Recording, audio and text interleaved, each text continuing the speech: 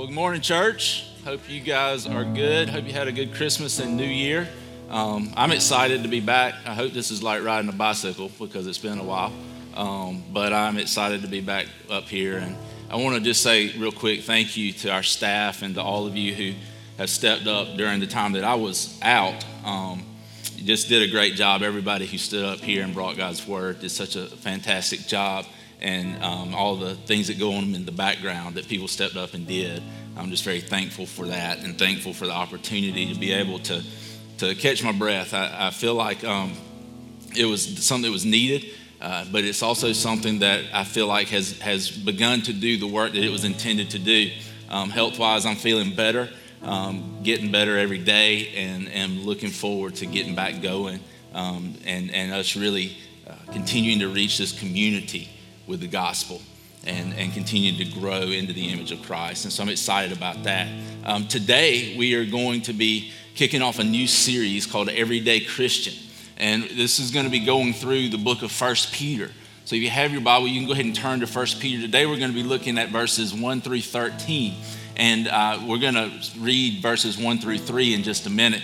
But this series is really about what it looks like to live as an everyday Christian, and some of the things that we experience as an everyday Christian.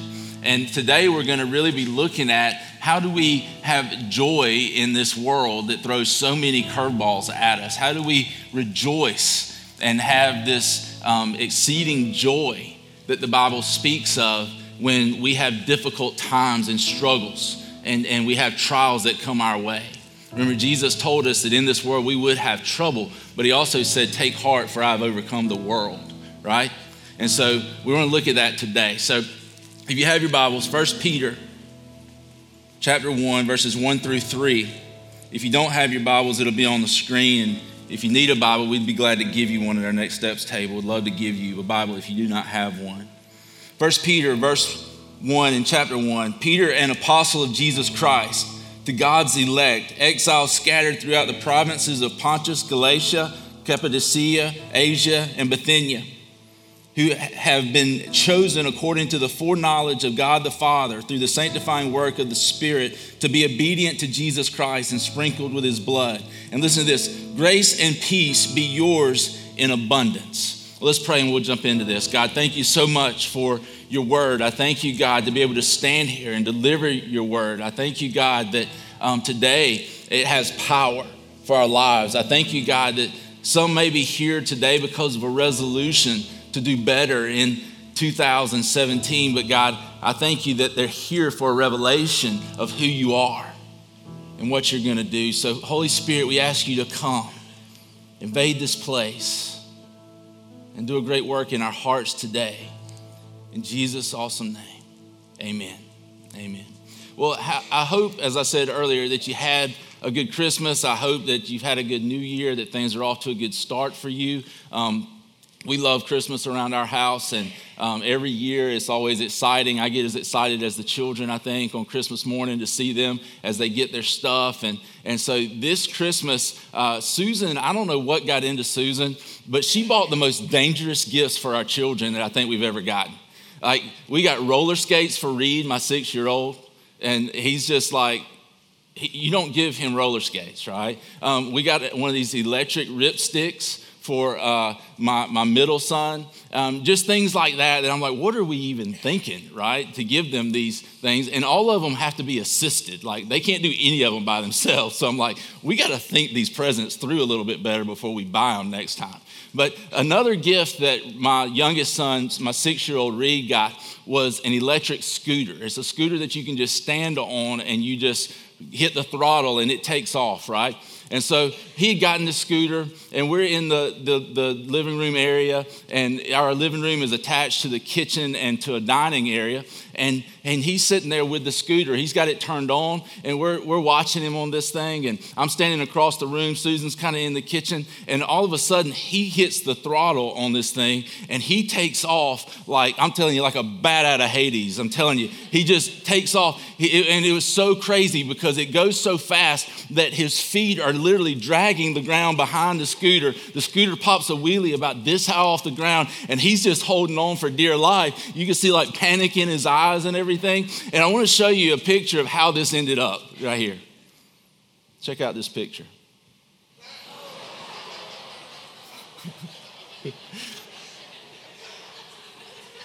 That's how it ended up. Reed stuck in the wall, right? And Susan happened to be standing there, so she grabbed him. He still ended up with a busted lip, but she grabs him, or else I'm telling you, he would have gone between the studs and into the other. That's how fast he was going. And so he hits this wall, and I'm like, my first reaction is, great, something else to fix. But it was so funny. We couldn't help but take a picture and laugh because it was just so perfectly Reed and how he is and what he's like. And I was thinking about that, and I remember Reed's face when he hit that throttle and he took off on that scooter. And I mean, he was going, it looked like 100 miles an hour across the kitchen floor. And then hitting the wall and just being upset. And I thought about how sometimes in life, we feel that way, don't we? Think about this. Think about how many times in life it feels like we're just hanging on, right? That things are moving so fast. Things are happening so quickly. Things are going so crazy that we sometimes feel like we've hit the throttle or somebody hit the throttle and we're just trying to hang on in life. We face struggles. We face difficult days. We face difficult times. And reality of it is sometimes we feel like we're just hanging on. I don't think I'm the only one who feels that way sometimes. I think that most of us in here in this life have faced difficult challenges, have faced trials and tribulations, have faced sufferings. And today I want to speak to that a little bit because here's what the Bible says. The Bible says as Peter wrote this, and Peter's wish for us and God's wish for us is this: grace and peace be yours in abundance.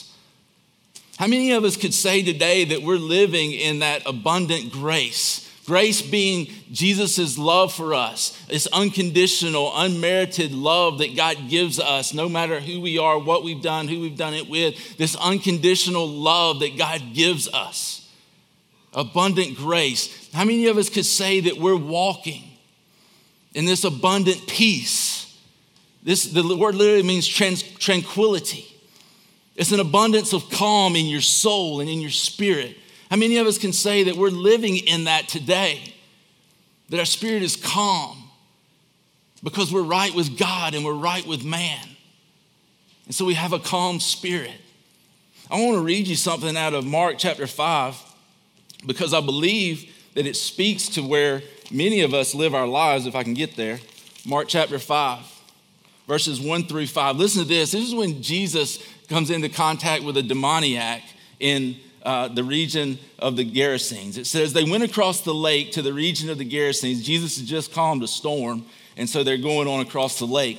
When Jesus got out of the boat, a man with an impure spirit came and from the tombs to meet him. This man lived in the tombs, and no one could bind him anymore, not even with a chain. This dude was literally off the chain, right? He's like crazy. Not even with a chain. For he had often been chained hand and foot, but he tore the chains apart and broke the irons on his feet. No one was strong enough to subdue him. Night and day among the tombs and in the hills, he would cry out and cut himself with stones. Can you feel the torment in this guy's life? This demoniac, the pain that he's experiencing. And then I think about the Apostle Paul, who tells us that he found a way to have contentment in all circumstances. And I thought about what a contrast. You've got this guy who is tormented, that life is literally tormenting him, that Satan has come in and caused such confusion in his life. And then you've got the other contrast to that, which is the Apostle Paul, who says, I've learned to have contentment in every situation, in all circumstances. I have contentment. But I wonder if you looked at that as a spectrum of the demoniac on this side and the Apostle Paul on this side, which end of the spectrum are we closer to? Because I know for me, many days in my soul, it can feel like I'm closer to the demoniac than I am to the Apostle Paul. Why is that? It's because of the things that the world throws at me. But how do we get to this place where we live on the end of the spectrum with the Apostle Paul? How do we get to this place where we're able to say that my spirit is calm, that it is well within me, that I am okay, and that things are going to be okay, even in the midst of hell on earth? How do I get to this place? That's what I believe that the Apostle Peter lays out for us in the next few verses. And God gives us this ability. God gives us the opportunity to live this way. But it is a battle. It is an everyday battle as an everyday Christian for us to live in the calm and tranquility and the abundant grace that God wants us to have. It takes everything within us. It's a battle to stay there because Satan wants to come and take us away from that. Satan wants to come and put torment in our soul. Satan wants to come and take away our peace. But the good news is that God is greater than he is. The one who is in us is greater than the one who is in the world. And so we can have this, but it takes us understanding how to have it. And God gives us some things that help us. It says in verse 4, praise be to God and the God and Father of our Lord Jesus Christ. In his great mercy, he has given us new birth. Listen to that, new birth into a living hope through the resurrection of Jesus Christ from the dead. Verse 4, and into an inheritance that can never perish, spoil, or fade. The first thing I want you to see about this and to be able to grab hold of in this is that God has given us something that we did not have before. God has given us something that we did not have before. Specifically, the Bible says that he's given us new birth. When something's birthed, it's new, right? When a child is born, he's new. He's new to the world. He's entered a new world for him. So it's something that's new. And God has given us something that's new if we're in Christ. He's given us a new life. The Bible says that if we're in Christ, the old is gone, the new has come, right? That we've been made new. And so we have this newness of life. And we know that this is not just some type of hope that we hope for, we cross our fingers. We know that it is true. You got to remember, the Apostle Peter is one who saw the resurrected Christ. He was so sure of it that he gave his life because he believed it so much, because he had seen it with his own eyes. And so he says, we have a living hope. Listen, people, we don't have a dead hope. We don't have a cross my fingers hope to die hope. Maybe it'll happen. We don't have a hope that's 50-50. We have a hope that is 100% true and 100% sure. And the reason it is because Jesus did die, but he did rise from the grave. And what Peter is telling us is this, that our hope is as sure as the resurrection of Jesus Christ, that we have this hope because he was raised from the dead. It's not a dead hope because he's alive. The good news is that the tomb is empty. The good news is that he has risen, that he has ascended, that he sits at the right hand of the Father and makes intercession on behalf of you and I. And so we get to experience this hope even now as we've been born again, as we've been birthed anew by the power of the Holy Spirit. There's something in us, even when we don't feel it, even when it doesn't feel right, even when we might not be able to comprehend it with our mind. There's something inside of us called the Holy Spirit that tells us this is true. And so we're able to come to a place where we have a living hope, that God has given us something that we did not have before Jesus came into our lives, a living hope. It says that we have an inheritance, that we've been birthed into an inheritance. So God has given us two things that are new. One is a living hope. Two is an inheritance. But what is this inheritance that we're going to receive? The inheritance is God himself. And see, when we inherit the perfect presence of God, when we come into God's kingdom perfectly, as we cross from this world to the next, and when Jesus establishes his kingdom on earth, we come into the perfect presence of God. And in the perfect presence of God, there is no more pain. There is no tears. There are no tears. All of the things that have been caused by this fallen world and the hurt and the pain in our lives is undone. as we come into the perfect presence of God. And so what we get to see here is that God has given us two things that are new. He's given us a living hope, and he's given us an inheritance. And so we can take comfort in that, in knowing that these things God has given us. It goes on in verse 4 and says, this inheritance is kept in heaven for you, who through faith are shielded by God's power until the coming of the salvation that is ready to be revealed in the last time. So this inheritance is kept for you. And it says we are shielded by God's power. The second thing that God gives us, he gives us something new, but he also gives us something that cannot be taken from us. He gives us something that cannot be taken from us because it's kept in heaven.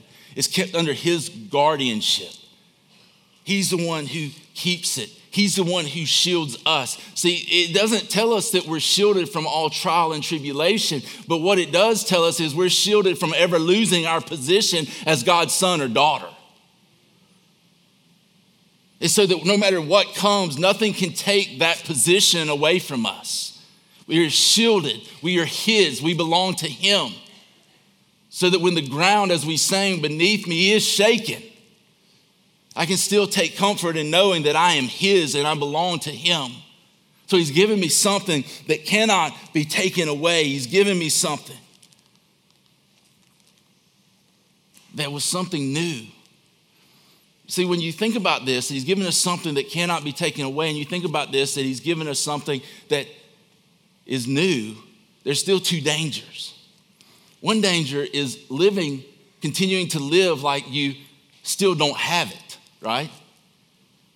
It'd be like buying a car and then continuing to walk everywhere you go.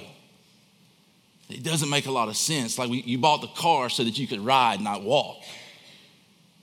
And so you continue to live as though you don't have it. But we do this as Christians, don't we? We continue to live without hope, even though we've been given great hope.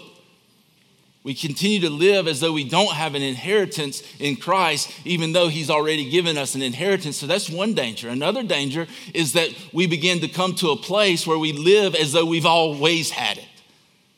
In other words, we become ungrateful or unappreciative, or we just think that it's something that we're owed.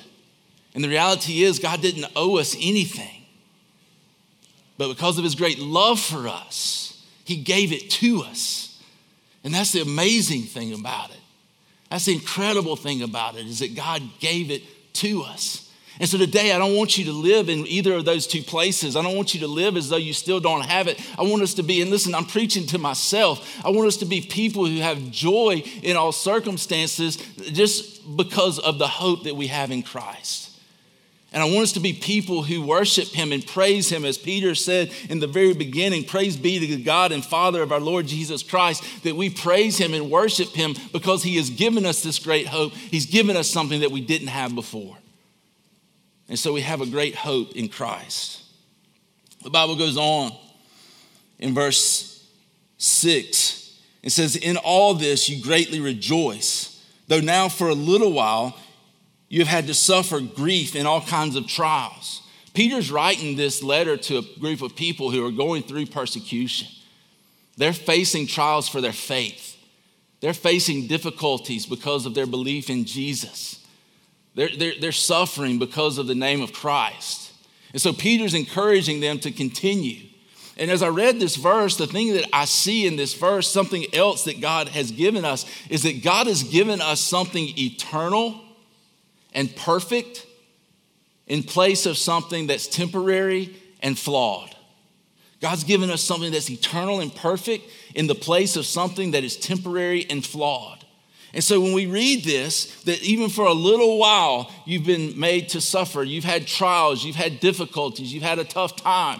What he's telling us is this: look, this is short-lived. This is short-lived. This is temporary stuff. But God's given you something that is eternal and perfect, so that when this life fades away, there is something greater and lasting that's there for you. There's something that's greater and lasting to take you home. There's something that's greater and lasting now to give you hope. I want you to see that. But in this meantime, there's suffering that comes. There's difficult days that come. There's pain that comes. And I was thinking about this as during this break that I've been taking, because it's something I wrestle with, is just the pain of life, the struggles of life, the difficulties that we face. But I was thinking about, why is it that I reject pain so much? And I believe the reason that I do that is because I wasn't created for it. God made me not for pain. He made me for joy in his perfect presence. That's what the Bible says he created us into, was the perfect garden. And what pain does is it tells me that something's not right. It tells me that something's wrong. It's like putting my hand on a hot stove. It burns and I move my hand. Why? Because something's not right. Something's wrong. As I was thinking about this, I came to the realization that all of our emotional pain, the pain that we feel in our heart, is caused by sin. That original sin that has marred the world has caused it. Think about the things that cause us pain, whether it's a broken relationship, whether it's abuse, greed, idolatry being when we worship something ahead of God. We become disappointed many times and disillusioned because we worship something and put our hope in something other than God. Think about our broken identities. When we look to something in the world to define us other than letting Christ define us and tell us who we are. All of these things cause us pain. Think about death itself. See, there was no death in the garden until sin entered. And so it points to us, pain points us to something being wrong. Tells us something, as sin is literally missing the mark, pain tells us something's not right. And the bad news is that in this life, we face struggles. We face difficulties. But the good news is that there has been a remedy for those, and that one day those things will be made right. And it's made right and has been made right, and we will inherit something that is right and perfect and good in the place of something that is temporary and flawed because of what Jesus did for us on the cross and what Jesus did for us when he rose from the dead. We get to experience that. We get to experience something that is perfect, enduring, lasting because of what God's done. And that is where our hope has to lie. That's where our hope has to lie. It's where it has to be. See, the good news for us is that if we're in Christ, if we're a believer in Christ, in this life, it is the most pain that we will ever face. It's the greatest struggle that we will ever have because we will be with Jesus. We will be with God forever. But if we're not in Christ, it's the beginning of what is going to be unimaginable when we're separated completely from our Heavenly Father. What a great hope we have when we're in Christ, that one day we will inherit what is perfect and what is eternal in the place of what is temporary and what is flawed. Verse 7, he says, these trials have come so that the proven genuineness of your faith, of greater worth than gold, which perishes even though refined by fire, may result in praise, glory, and honor when Jesus Christ is revealed. The next thing God gives us is that God's given us a purpose. God has given a purpose to the struggle. There's a reason for it. It's not just in vain. God has given purpose to it. Even when we fail and we sin and things are no longer perfect in this world, God gives a purpose to it. And that purpose, according to his word, is twofold. One is that it creates us to be more like Jesus. He wants to use it to shape us, to mold us. When those things do come, he wants to use it to shape us and mold us more into the image of Christ. And two is so that once we have endured, we have become more like Christ, it brings God praise, glory, and honor. And so I want you to see today that there's purpose in it, that God's given it purpose.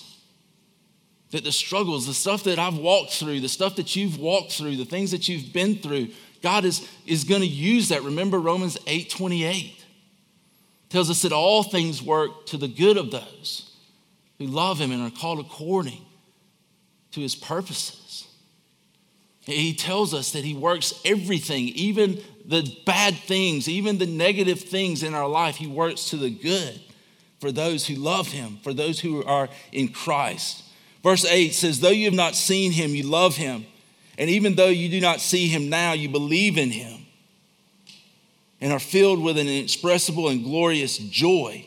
Verse 9, for you are receiving the end result of your faith, the salvation of your soul. In this, what I see is that there are two things that we have to comprehend, we have to grab hold of if we're going to have hope in this life. All of those things we talked about, those are awesome things. But if we're really going to be able to have hope, we've got to have two things in our life. The first one, as he says here, he says, though you've not seen him, you love him. The first is we have to have an experience with God's love that takes us to a place of trust. We've got to experience his love in a way that takes us to a place of trusting him. So that what we begin to see is that I can trust him.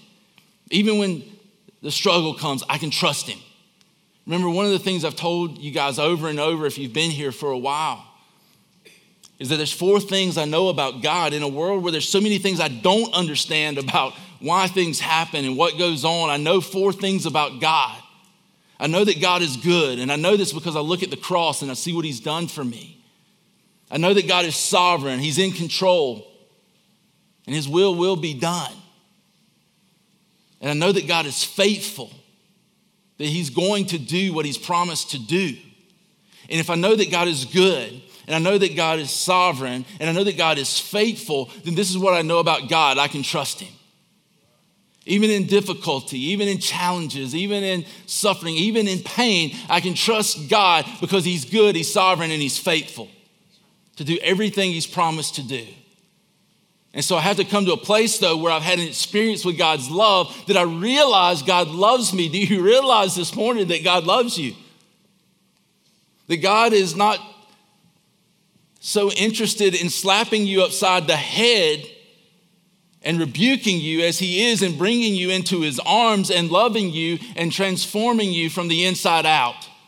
So many people work so hard to transform the outside when what God's really interested in is your heart and the inside. And I want you to know today that God loves you, and you can have an experience of God's love and continue to experience his love in a way that leads you to trust. The second thing that we've got to have is you look at this. He says, and even though you do not see him now, you believe in him. And then he says, and you are filled with an inexpressible and glorious joy. So we've got to have a belief. We've got to have a faith that looks beyond the temporary to what's eternal. We've got to have a faith that looks beyond the temporary to what's eternal. And that looks ahead to what's coming. The book of Hebrews tells us that Jesus went to the cross for the joy that was set before him. What joy was there in the cross? There was no joy in the cross. He was separated from God. His sin had separated him. Our sin had separated him. It was agony. It was death. It was dark.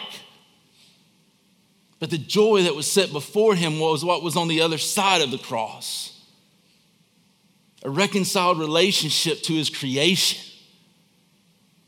And so you and I, we all have a cross to carry. The Bible is clear about that.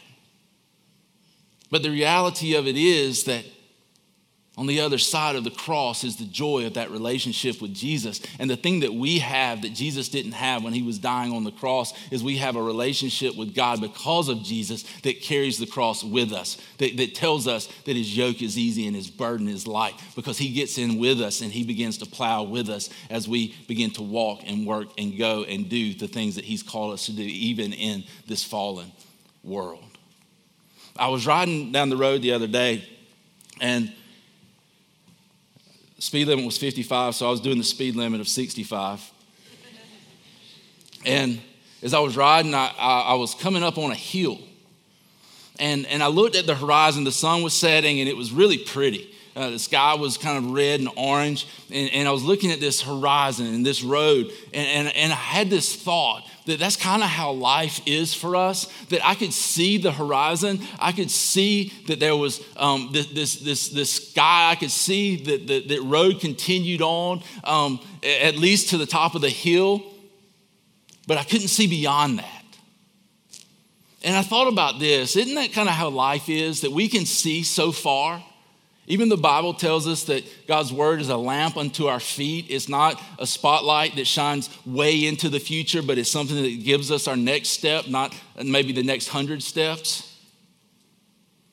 And I thought about how it's so easy to get to this place where we worry about what's on the other side of the hill. And just like that road, life goes on and it continues. The problem for us is, what's on the other side of the hill?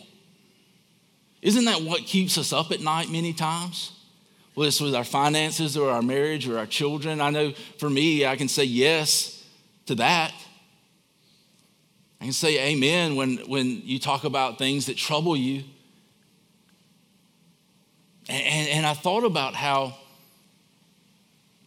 that's the way oftentimes we see life, is I don't know what's on the other side. The good news for us is God does. And we have a good daddy, a loving father who has ordained our steps, who is sovereign in everything, who is faithful in all things, and who is good to us. And we've seen that goodness through Jesus. And so we can trust him as we approach the hills of life, not knowing what tomorrow brings, not knowing what's on the other side of the hill.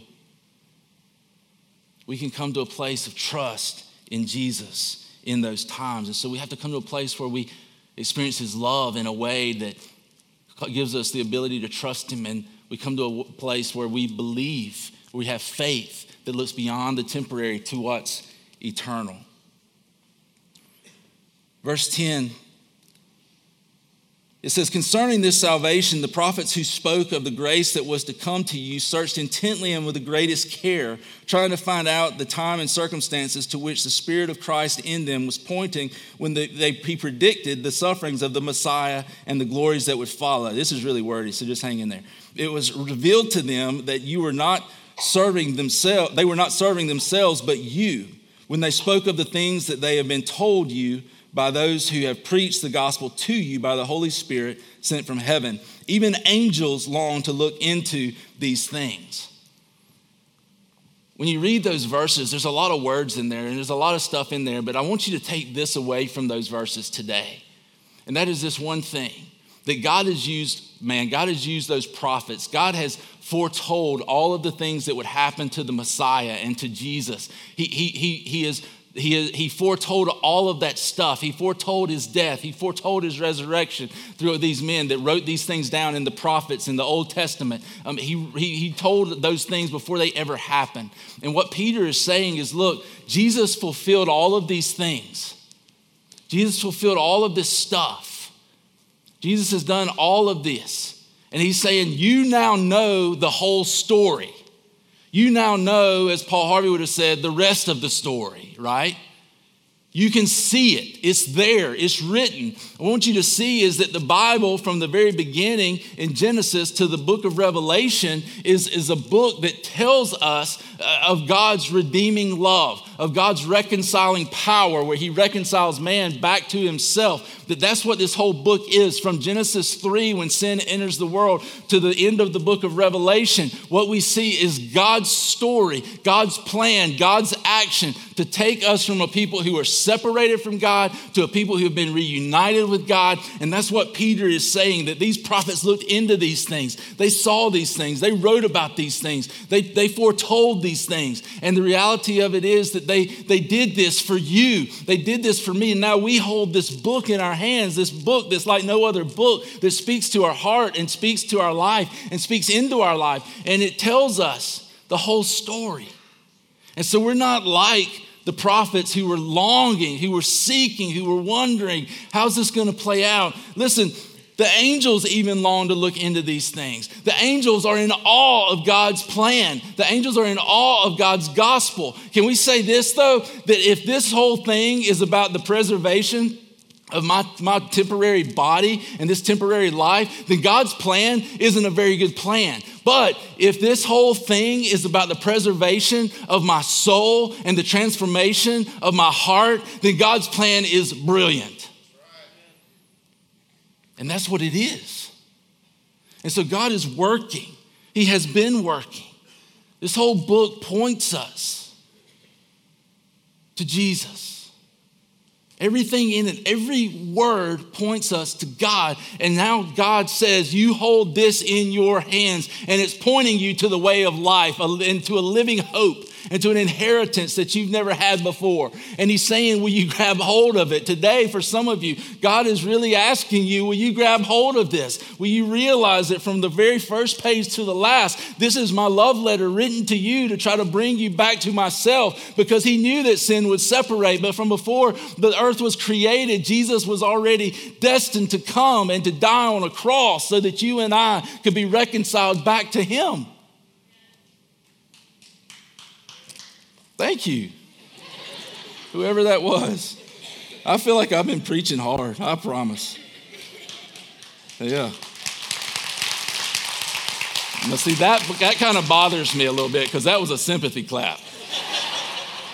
Y'all clapped out of sympathy that time, for me and for whoever clapped by themselves. I can tell you, that's exactly what that was. But really and truthfully, God has written all of this. He's done all of this work. He did all of this. And listen, he did it for you and for me to bring us back to himself. He did it for his glory, so that the angels, even the cosmic powers and forces that are around us, the angels would look at us and they would go, wow, look at what our Father did.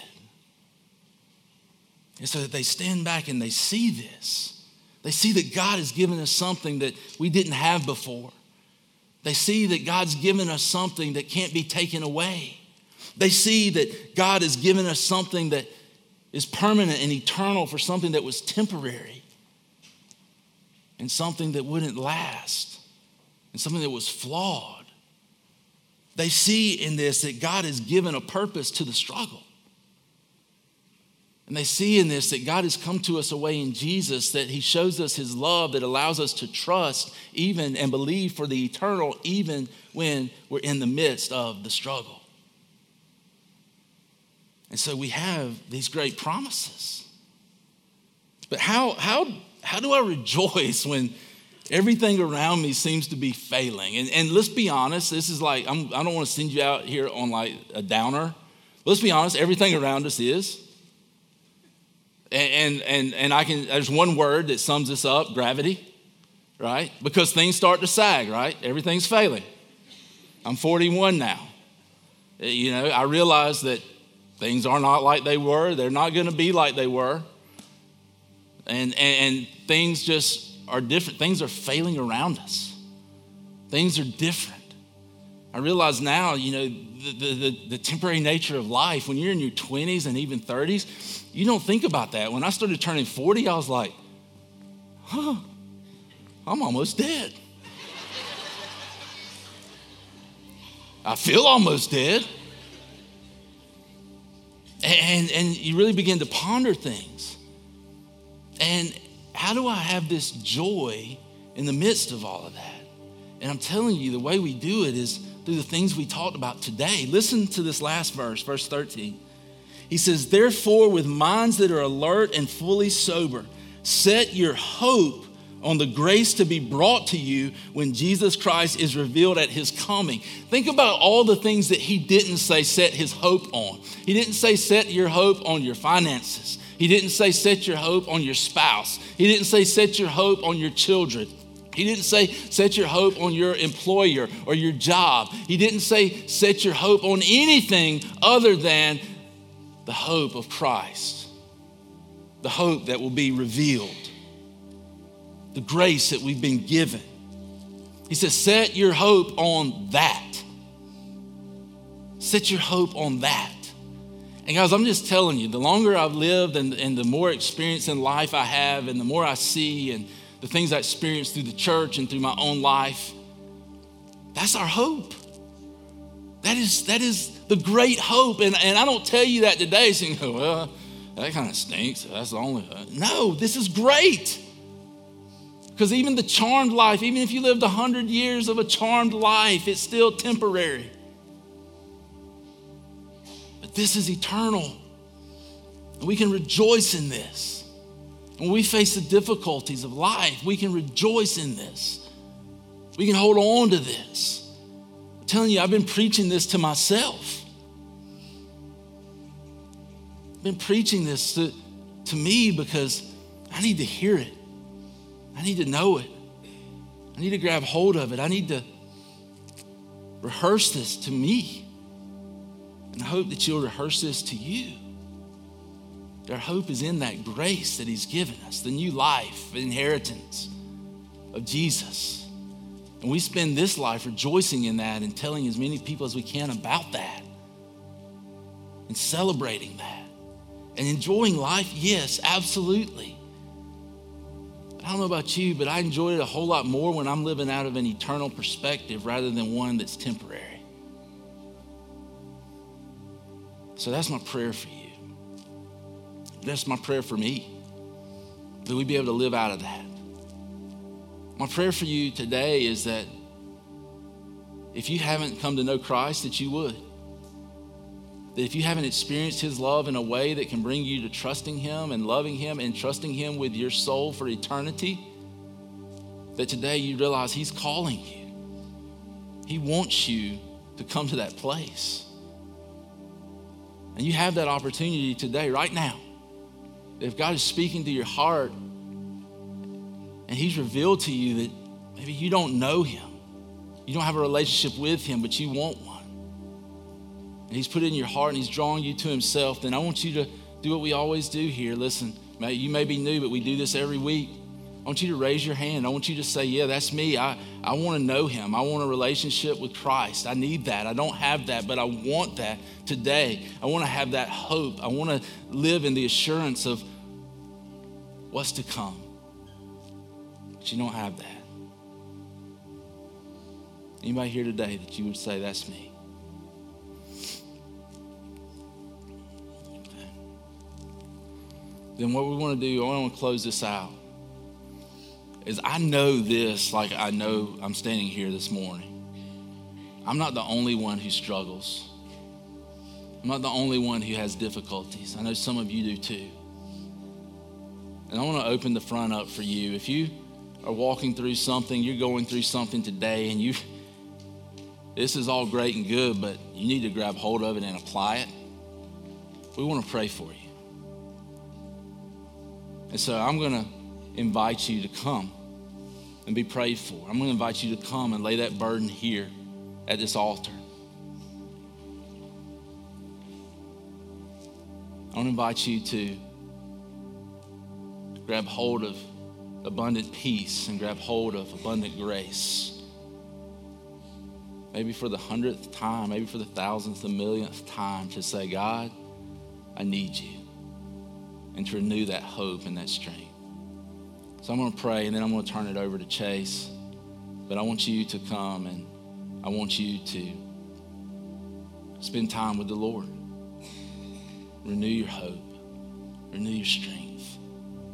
Wait on the Lord. Rest in him. Let him do in you what you can't do for yourself. So let's pray and you move. God, thank you so much for life. Thank you for your heart for us, your joy that you give us. Thank you for eternal life, God, that we have a living hope because of the eternal life you've given us. God, sometimes it's hard for us to rejoice in that until we can finally realize how temporary things are here. But I pray, Lord, that today we'd be able to walk in that, in the power of the hope we have in you. Lord, we love you and thank you for loving us, for Jesus, for the power he gives us through the power of the Holy Spirit. In his name we pray. Amen. Amen. Listen, before I go, here's the thing. We didn't start this church to be about playing church. We didn't start this church to be something where we just went through the motions. And today I'm asking you that you wouldn't go through the motions either. If there's something in your heart you need to deal with, that you would deal with it, whether it's up here or at your seat. But that this is real. This is the most real thing that we're ever going to do, is our relationship with Christ. And so don't walk out of here today without having spent that time with him. Don't go through some Southeast Georgia religious ritual and walk out of here untouched by the power of the Holy Spirit, because I can tell you he's here and he wants to work in your heart. So let him work. Let's do that today. God bless you.